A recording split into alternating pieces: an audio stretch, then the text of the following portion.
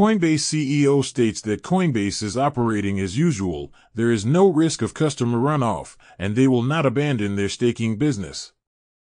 Informal Systems completes a $5.3 million financing. Binance.US will delist certain trading pairs and suspend over-the-counter trading. Synthetix has launched the alpha version of V3 Spot Market. Binance claims that Gary Gensler, the chairman of the U.S. SEC, applied to be an advisor to Binance in 2019. Arbitrum sequencer failure leads to hours-long halt in on-chain transaction processing, fixed deployment now in place. A U.S. district court has issued a subpoena to Changpeng Zhao.